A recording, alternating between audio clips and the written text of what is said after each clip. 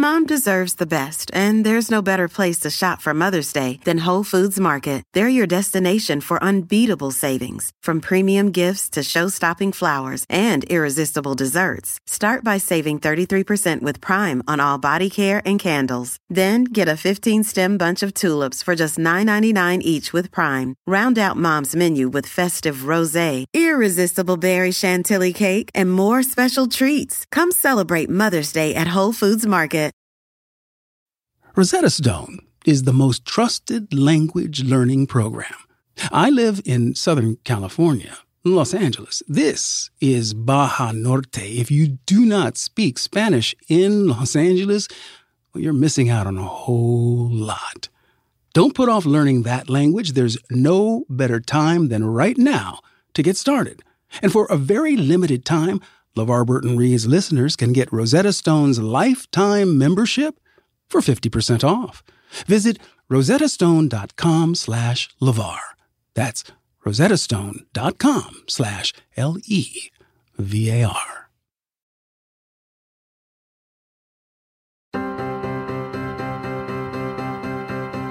Hi, I'm LeVar Burton, and this is LeVar Burton Reads.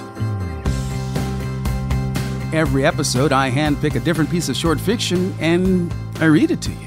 The only thing these stories have in common is that I love them, and I hope you will too.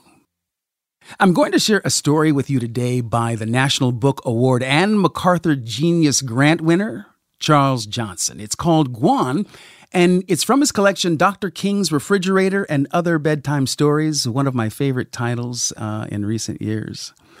A guan is a practice hall where Chinese martial arts are studied, and the protagonist at the center of this story is a man named Ed Lewis, who is the sifu, or the teacher, at this guan, this martial arts studio on the south side of Chicago. Dr. Johnson's own philosophical interests, upbringing, and identities definitely informed this story in a lot of ways. He describes himself as someone who is drawn to both discipline and craft. He personally began practicing martial arts at the age of 19. He's Black American, born in the Midwest, and he's also a practicing Buddhist. So while you're reading the story, maybe you want to consider the differences between practice, that intense focus that's required, and devotion. And do the two actually have anything in common? So, if you're ready, let's take a deep breath.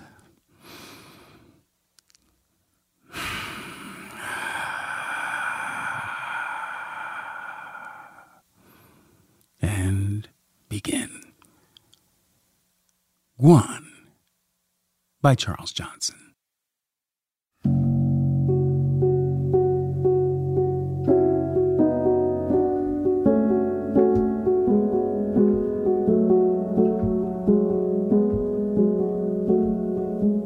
David Lewis's martial arts guan was in a Southside Chicago neighborhood so rough, he nearly had to fight to reach the door. Previously, it had been a dry cleaner's, then a small Thai restaurant, and although he Lysol scrubbed the buckled linoleum floors and burned jade incense for the Buddha before each class, the studio was a blend of pungent odors, the smell of starched shirts and the tang of cinnamon pastries riding alongside the sharp smell of male sweat from nightly workouts. For 5 months, David had bivouacked on the backroom floor after his students left, not minding the clank of presses from the print shop next door, the noisy garage across the street, or even the $2,000 bank loan needed to renovate 3 rooms with low ceilings and leaky pipes overhead. This was his place, earned after 10 years of training in San Francisco and his promotion to the hard-won title of Sifu. As his customers grunted through Tuesday night warm-up exercises, then drills with Elizabeth, his senior student, she'd been a dancer and still had the elasticity of Gumby. David stood off one side to watch, feeling the force of their ki vibrate in the cavity of his chest, interrupting them only to correct a student's stance. On the whole, his students were a hopeless bunch, a Franciscan test of his patience. Some came to class on drugs. One, Wendell Miller, a retired cook trying to recapture his youth, was the obligatory senior citizen. A few were high school dropouts, orange-haired punks who played in rock bands with names like Plastic Anus. But David did not despair.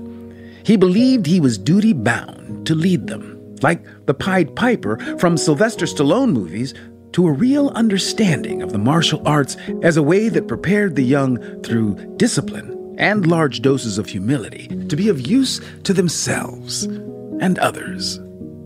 Accordingly, his sheet of rules said no high school student could be promoted unless he kept a B average, and no dropouts were allowed through the door until they signed up for their GED exam. If they got straight A's, he took them to dinner. Anyone caught fighting outside his school was suspended. David had been something of a punk himself a decade earlier, pushing nose candy in Palo Alto, living on barbiturates and beer before his own teacher helped him to see, to David's surprise, that in his spirit he had resources greater than anything in the world outside.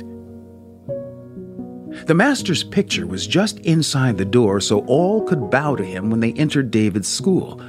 Spreading the style was his rationale for moving to the Midwest, but the hidden agenda, David believed, was an inward training that would make the need for conflict fall away like a chrysalis.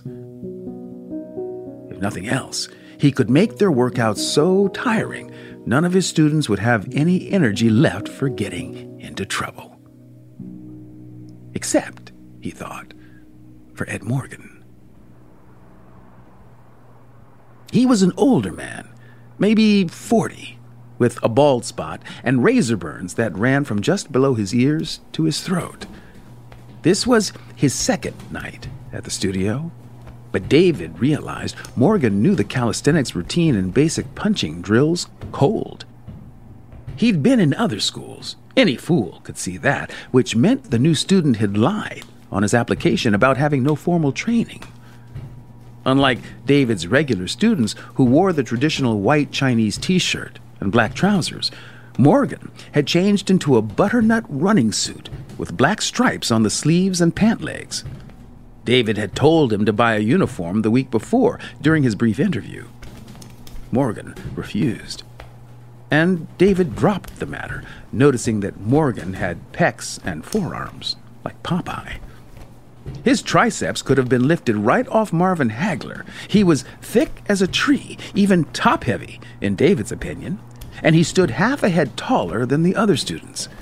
He didn't have a suit to fit Morgan, and Morgan moved so fluidly that David caught himself frowning, a little frightened, for it was as though the properties of water and rock had come together in one creature.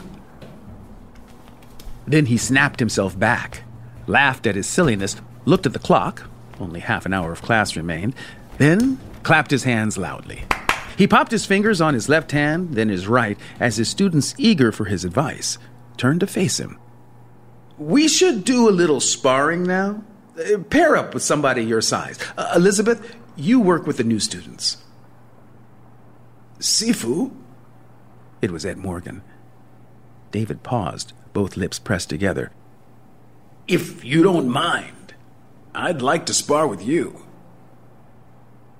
One of David's younger students, Tuffy, a Filipino boy with a falcon emblazoned on his arm, elbowed his partner, who wore his hair in a stiff mohawk, and both said, "Uh-oh."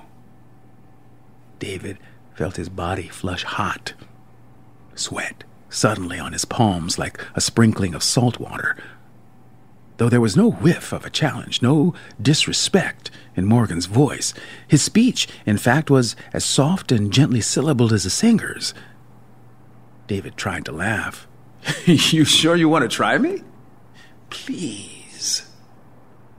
Morgan bowed his head, which might have seemed self-effacing had he not been so tall and still looking down at David's crown. "It would be a privilege." Rather than spar, his students scrambled back, nearly falling over themselves to form a circle, as if to ring two gunfighters from opposite ends of town.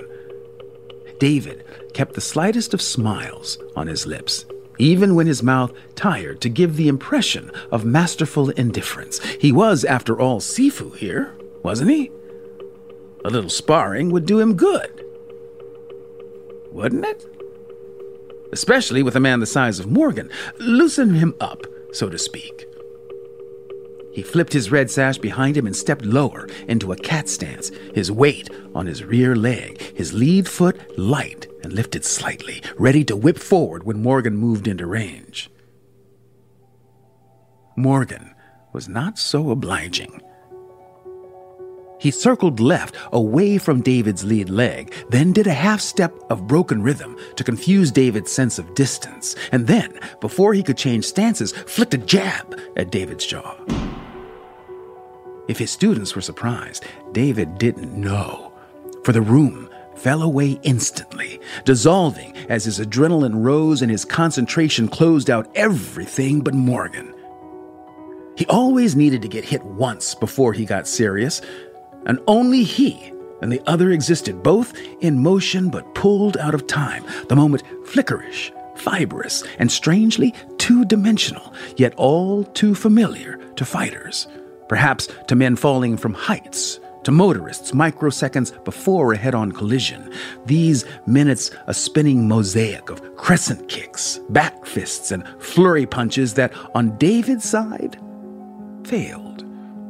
All his techniques fell short of Morgan, who, like a shadow or Mephistopheles, simply dematerialized before they arrived.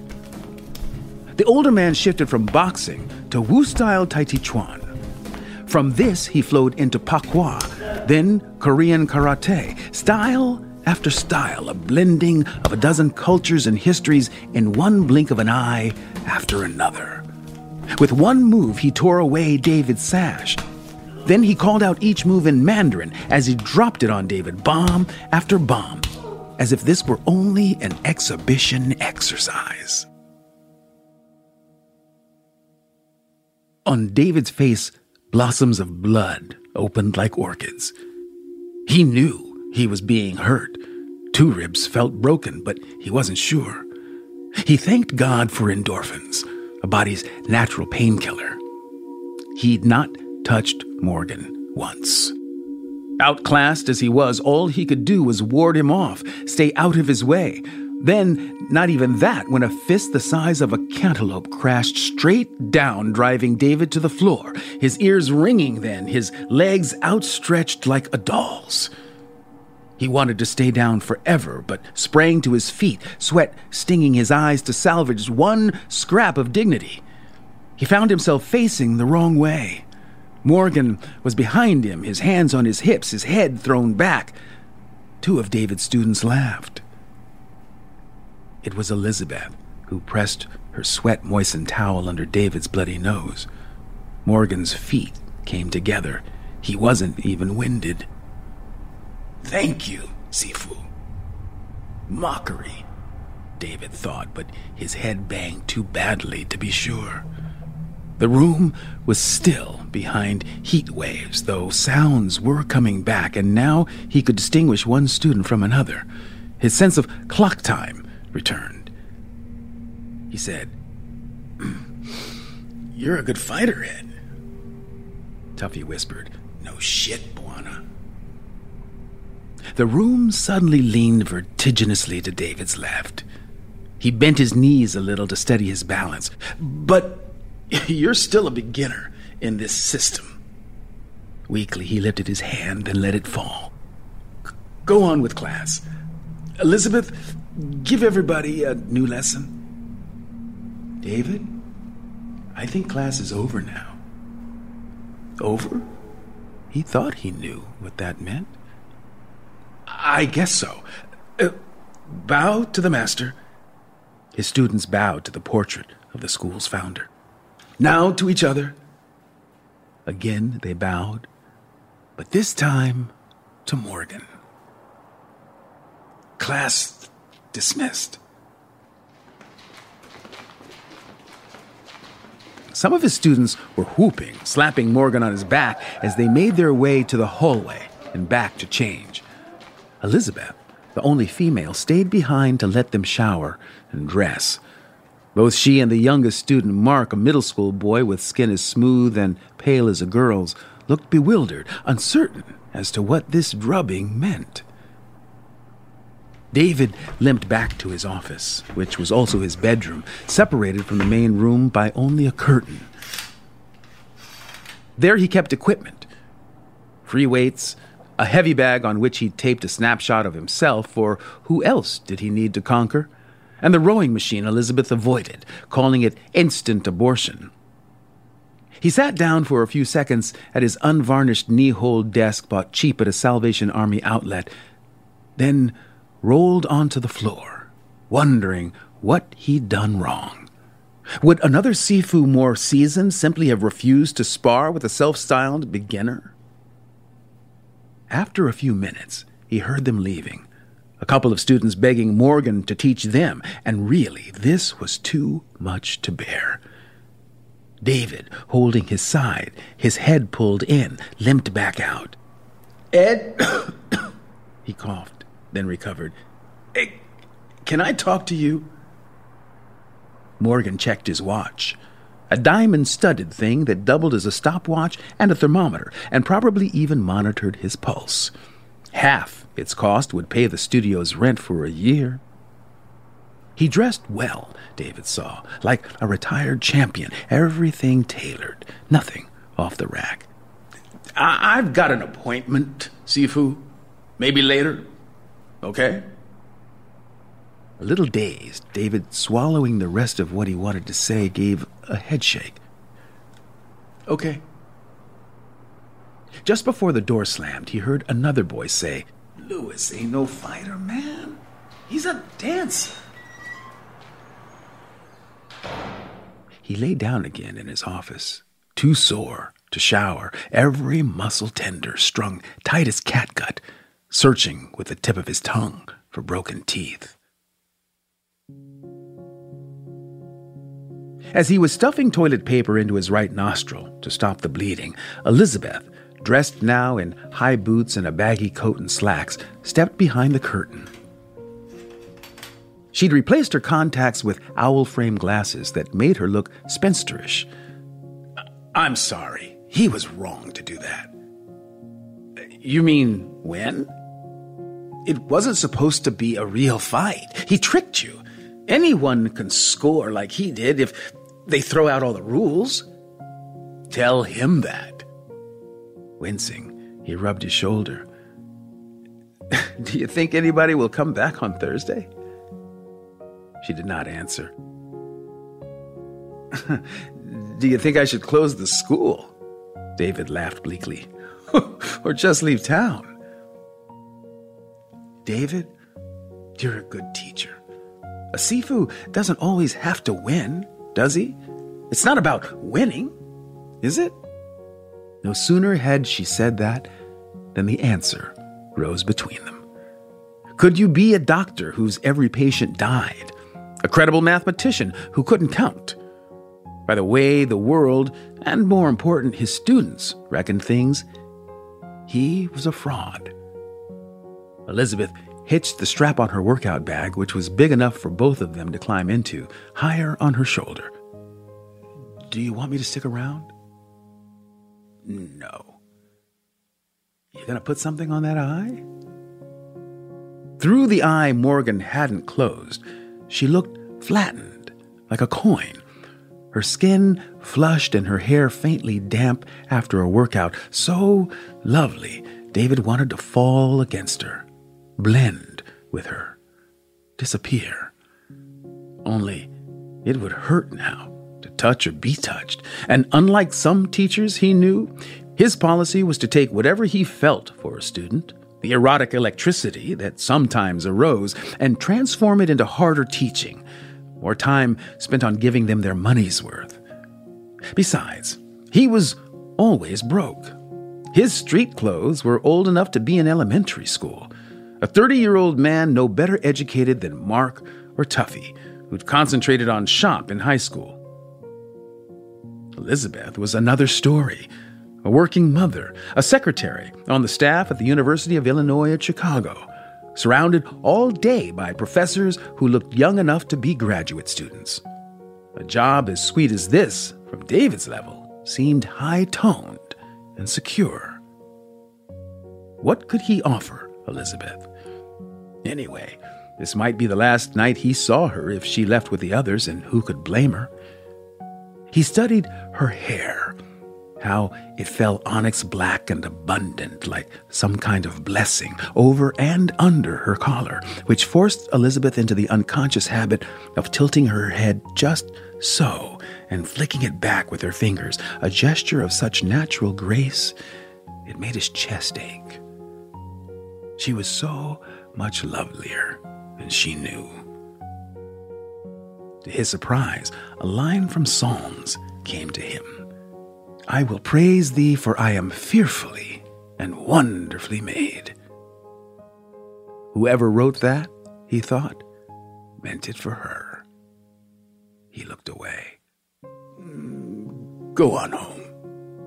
We're having class on Thursday?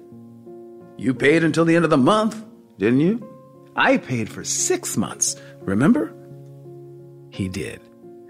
She was literally the one who kept the light bill paid. Then we'll have class.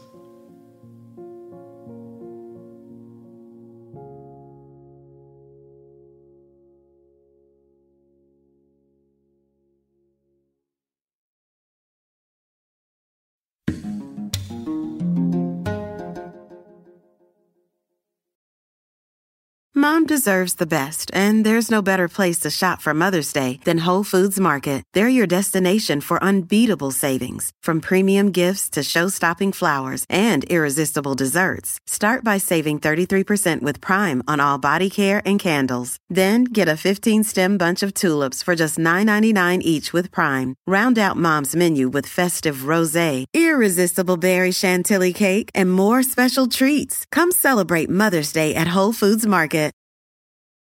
Life is a highway, and on it there will be many chicken sandwiches. But there's only one McCrispy. So go ahead and hit the turn signal if you know about this juicy gem of a detour. For over 130 years, McCormick has helped you make Mom's lasagna to keep her secret recipe alive. Take over taco night. No matter how chaotic your day is. Conquer the bake sale, even if you get to it last minute. And craft the perfect Sunday brunch when it's not even Sunday.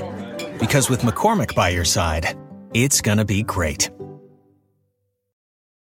Here you are, BPMs high, sweat dripping, body moving, tongue panting. You're working hard, real hard, and you're thirsty. You need vitamins, nutrients for peak performance and energy. And your plants do too. Aw, I mean, just look at the little guy. Water-soluble plant food from Miracle Grow is full of essential nutrients. Just a little scoop into your watering can and boom, instant feeding and bigger, more beautiful plants. It's kind of like a sports drink for your plants. You may have to suffer from heat, but your plants do not. Now, let's get back to our story.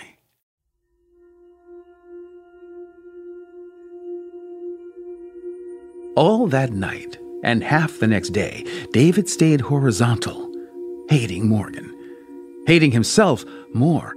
It took him hours to stop shaking. That night, it rained.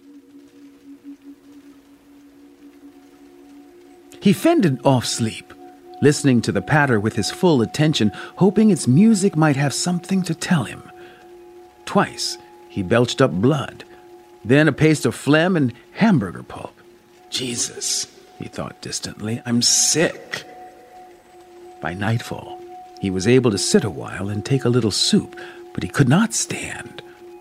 Both his legs ballooned so tightly in his trousers, he had to cut the cloth with scissors and peel it off like strips of bacon. Parts of his body were burning, refusing to obey him. He reached into his desk drawer for Morgan's application and straight away saw that Ed Morgan couldn't spell. David smiled ruefully, looking for more faults. Morgan listed his address in Skokie, his occupation as a merchant marine, and provided no next of kin to call in case of emergencies. That was all.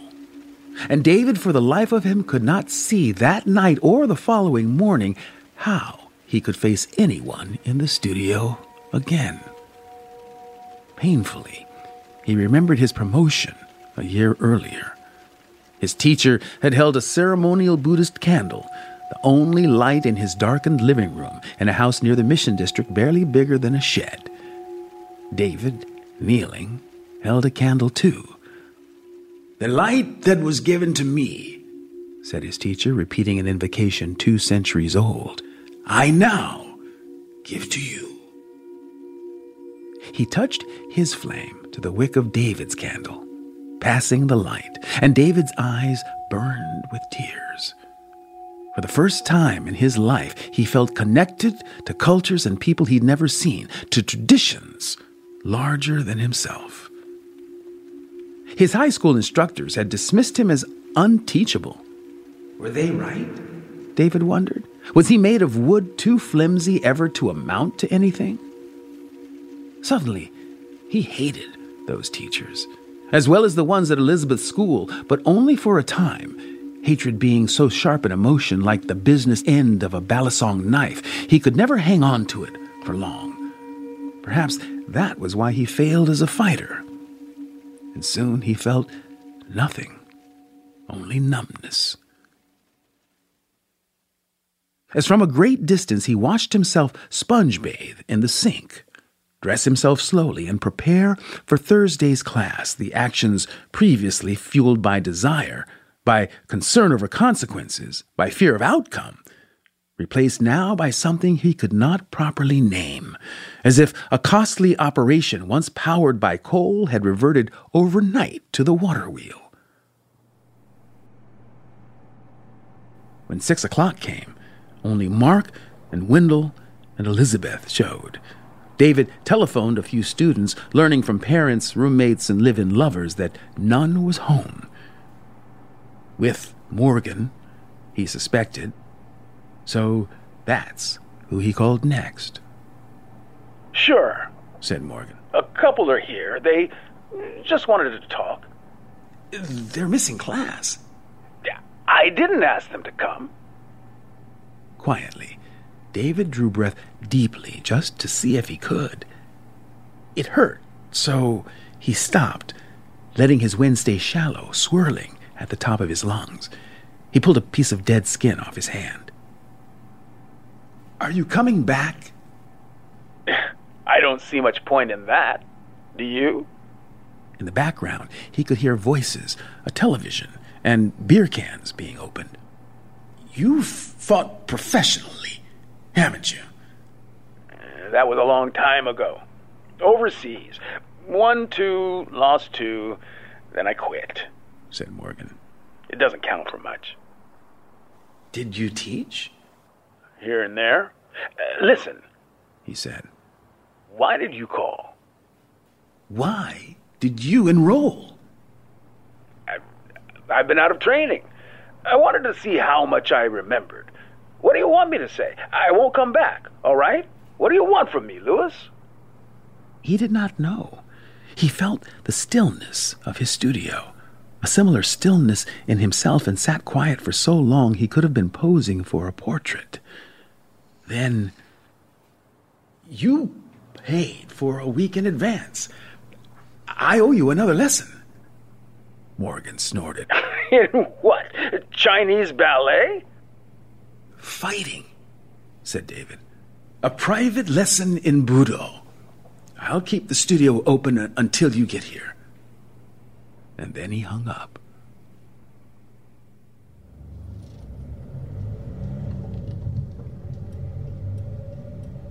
Morgan circled the block 4 times before finding a parking space across from Lewis's school. Why hurry? 10, maybe 15 minutes he waited, watching the open door, wondering what the boy, and he was a boy in Morgan's eyes, wanted. He'd known too many kids like this one. They took a few classes, promoted themselves to 7th Dan, then opened a storefront dojo that was no better than a private stage, a theater for the ego, a place where they could play out fantasies of success denied them on the street, in school, in dead-end jobs. They were phony, Morgan thought, like almost everything in the modern world, which was a subject he could spend hours deriding, though he seldom did, his complaints now being tiresome, even to his own ears. Losers, he thought, who strutted around in fancy oriental costumes, refusing to spar or show their skill. Too advanced for beginners, they claimed, or my sensei made me promise not to show that to anyone. Hogwash. He could see through that shit. All over America he'd seen them, and India too, where they weren't called fakers for nothing. And they'd made him suffer. They'd made him pay for the privilege of their teachings. In 20 years as a merchant marine, he'd been in as many schools in Europe, Japan, Korea, and Hong Kong, submitting himself to the lunacy of illiterate fakers. Men who claimed they could slay an opponent with their breath or chi, and simply because his hunger to learn was insatiable. So he had no rank, anywhere. He could tolerate no master's posturing long enough to ingratiate himself into the inner circles of any school, though 80% of these fly-by-night dojos bottomed out inside a year. And hell, he was a bilge rat, never in any port long enough to move up in rank. Still, he had killed men. It was depressingly easy. Killed them in back alleys in Tokyo with blows so crude no master would include such inelegant means among traditional techniques. More hogwash, thought Morgan. He'd probably done the boy good by exposing him. His own collarbone had been broken twice, each leg 3 times, all but 2 fingers smashed, and his nose reshaped so often he couldn't remember its original contours. On wet nights he had trouble breathing, but why complain? You couldn't make an omelet without breaking a few eggs. And yet, Morgan thought, squinting at the door of the school, there was a side to Lewis he liked. At first, he had felt comfortable, as if he had at last found the Guan he'd been looking for.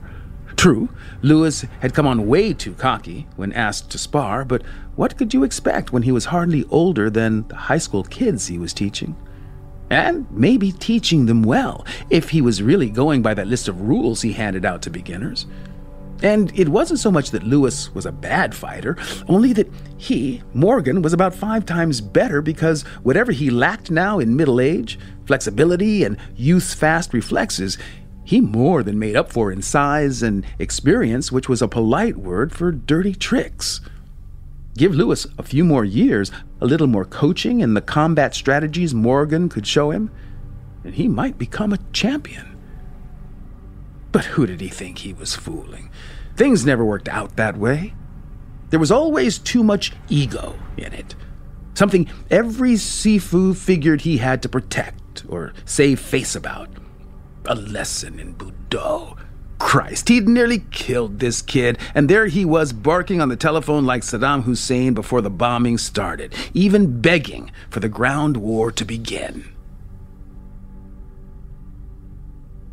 And that was just all right if a showdown, a duel, was what he wanted. Morgan set his jaw and stepped onto the pavement of the parking lot. However things went down, he decided the consequences would be on Lewis. It would be his call. Locking his car, then double-checking each door. This was a rough neighborhood even by Morgan's standards. He crossed the street, carrying his workout bag under his arm. The last threads of smog-filtered twilight fading into darkness, making the door of the Guan a bright portal chiseled from blocks of glass and cement. A few feet from the entrance, he heard voices. 3 students had shown. Most of the class had not. The 2 who had visited him weren't there. He'd lectured them on his experience of strangling an assailant in Kyoto, and Tuffy had gone quiet, looked edgy. Fighting didn't seem like fun then, and uneasy. Finally, they left, which was fine with Morgan. He didn't want followers. Sycophants made him sick. All he wanted was a teacher he could respect. Inside the school's foyer, he stopped, his eyes tracking the room. He never entered closed spaces too quickly, or walked near corners or doorways on the street. Toward the rear, by a rack filled with halberds and single-edged broadswords, a girl of about 5, with piles of ebony hair and blue eyes like splinters of the sky, was reading a dog-eared copy of The Cat in the Hat. This would be the child of the class leader, he thought, bowing quickly at the portrait of the school's founder. But why bring her here? It cemented his contempt for this place. More a daycare center than a guan. Still, he bowed a second time to the founder. Him he respected. Where were such grand old stylists when you needed them? He did not see Lewis or any other student until, passing the curtained office, Morgan whiffed food cooking on a hot plate, and parting the curtain slightly, he saw Wendell, who would never in his life learn to fight, stirring and seasoning a pot of couscous. He looked like that children's toy, Mr. Potato Head. Morgan wondered, why did David Lewis encourage the man? Just to take his money? He passed on, feeling his tread shake the floor, into the narrow hall where a few hooks hung for clothing, and found Elizabeth, with her left foot on a low bench, lacing the wrestling shoes she wore for working out. "Excuse me," he said. "I'll wait till you're finished." Their eyes caught for a moment. "I'm done now." She kicked her bag under the bench, squeezed past Morgan by flattening herself to the wall as if he had a disease, then spun round at the entrance and looked squarely at him. "You know something?" "What?" "You're wrong. Just wrong." "I don't know what you're talking about." "The hell you don't. David may not be the fighter, the killer you are, but he is one of the best teachers in this system." Morgan smirked. "Those who can't do teach, huh?" She burned a look of such hatred at Morgan, he turned his eyes away. When he looked back, she was gone. He sighed. He'd seen that look on so many faces, yellow, black, and white, after he'd punched them in. It hardly mattered anymore. Quietly, he suited up, stretched his arms wide, and padded barefoot back onto the main floor, prepared to finish this if that was what Lewis wanted. For why else would he call? But at first, he could not catch sight of the boy. The others were standing around him in a circle, chatting, oddly like chess pieces, shielding an endangered king. His movements were jerky and Chaplin-esque. One arm around Elizabeth, the other braced on Wendell's shoulder. Without them, he could not walk until his bruised ankles healed. He was temporarily blind in one blackened, beefed-over eye. And since he could not tie his own sash, Mark was doing it for him. None of them noticed Morgan, but in the school's weak light he could see blue welts he'd raised like crops on Lewis's cheeks and chest. That and something else. The hands of the others rested on Lewis's shoulder, his back, as if he belonged to them, no matter what he did or didn't do. Weak as Lewis looked now, even the old cook Wendell could blow him over, and somehow it didn't matter if he was beaten every round or missed class or died. The others were the guan. It wasn't his school. It was theirs. Maybe brought together by the boy, Morgan thought, but now a separate thing living beyond him. To prove the system, the teaching here false, he would have to strike down every one of them. And still, he would have touched nothing. "Ed," Lewis said, looking over Mark's shoulder, When we were sparring, I saw mistakes in your form. Things someone better than me might take advantage of. I'd like to correct them, if you're ready. What things? His head snapped back. What mistakes? I can't match your reach, said Lewis. But someone who could. Getting inside your guard would go for your groin or knee. It's the way you stand. Probably a blend of a couple of styles you learned somewhere. But they don't work together. If you do this, he added, torquing his leg slightly so that his thigh guarded his groin, the problem is solved. Is that why you called me? No, there's another reason. Morgan tensed. He should have known. You do some warm-up exercises we've never seen. I like them. I want you to lead class tonight, if that's okay, so the others can learn them too. Then he laughed. I think I should warm the bench tonight. Before Morgan could reply, Lewis limped off, leaning on Mark, who led him back to his office. The two others waited for direction from Morgan. For a moment, he shifted his weight uncertainly from his right foot to his left, pausing until his tensed shoulders relaxed and the tight fingers on his right hand, coiled into a fist, opened. Then he pivoted toward the portrait of the founder. Bow to the master? They bowed. Now to our teacher. They did so, bowing toward the curtained room, with Morgan, a big man, bending deepest of all.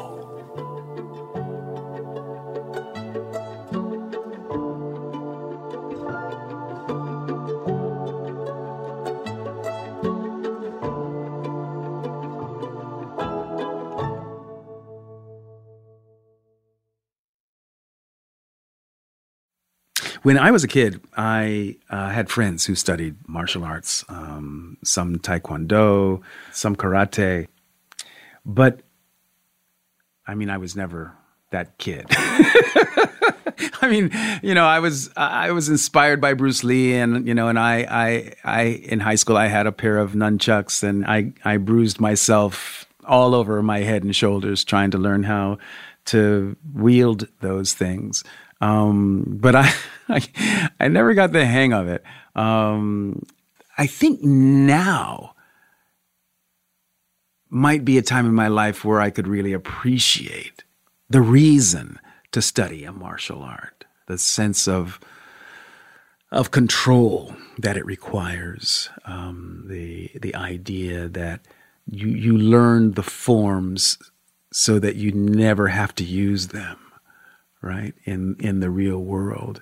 I think the romantic notion when I was a kid of knowing how to fight to protect oneself has really given away to the truth that I don't have many fights. You know, it's been, I think, since I was 9 or 10 since I've actually had a physical fight with another human being. But I do understand the discipline that is required to study and then master a martial art like that. There's a lot more, obviously, that goes into it than just the fighting skill. It's the mental. It's also the spiritual. And the fact that, you know, it's an ancient discipline that just gives credence to the fact that it works, that there's value to the system. What happened for me was I discovered theater and dance, and it was dance that gave me the physicality of discipline. You know, literally, physically embodied discipline, practice, working through pain. Those kinds of lessons definitely came to me through the world of dance, which is not unlike the study of a martial art. You know, it really is a discipline about the blending of body and mind, how they come together in the movement. So yeah, I guess that's where I really found that system of learning. I got it through dance. I was at college. I was at USC, and it was in, I guess, midway through my second semester of my sophomore year, where I really felt I was no longer laboring through the warm-ups and exercises, that, I had built up a stamina, but also I had built up a proficiency in the execution of the movement. And I was really proud of that. When you begin anything, you really suck at it. But it took about a year and a half, for me to really feel comfortable in class. And that was a big thing for me. I used to love going to class because our teacher, Louise Reichlin, always had a conga player. So I really responded well to to drums. I'm a drummer and play drums. And so being in class was always a good place for me to be, but it sucked when I was not good at it. It was frustrating. So to actually become more proficient at it felt good. And then I got Roots and then left.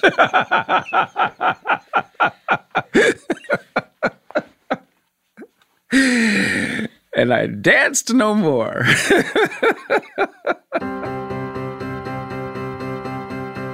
Our producer on this episode of LeVar Burton Reads is Julia Smith, the best in the business.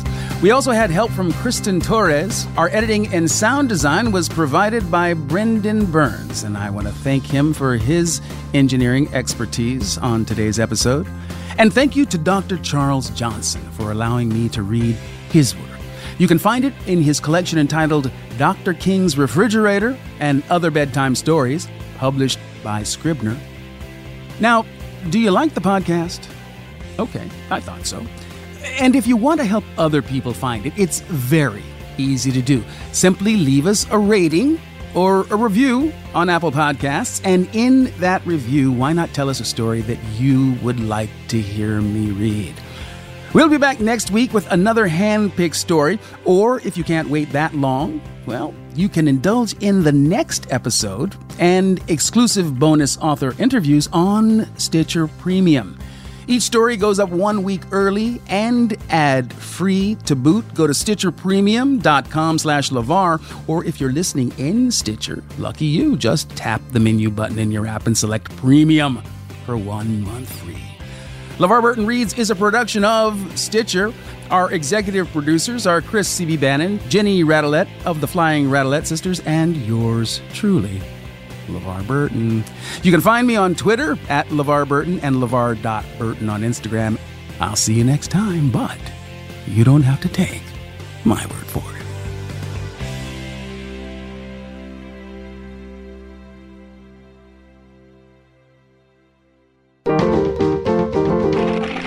Stitcher. Mom deserves the best, and there's no better place to shop for Mother's Day than Whole Foods Market. They're your destination for unbeatable savings, from premium gifts to show-stopping flowers and irresistible desserts. Start by saving 33% with Prime on all body care and candles. Then get a 15-stem bunch of tulips for just $9.99 each with Prime. Round out Mom's menu with festive rosé, irresistible berry chantilly cake, and more special treats. Come celebrate Mother's Day at Whole Foods Market.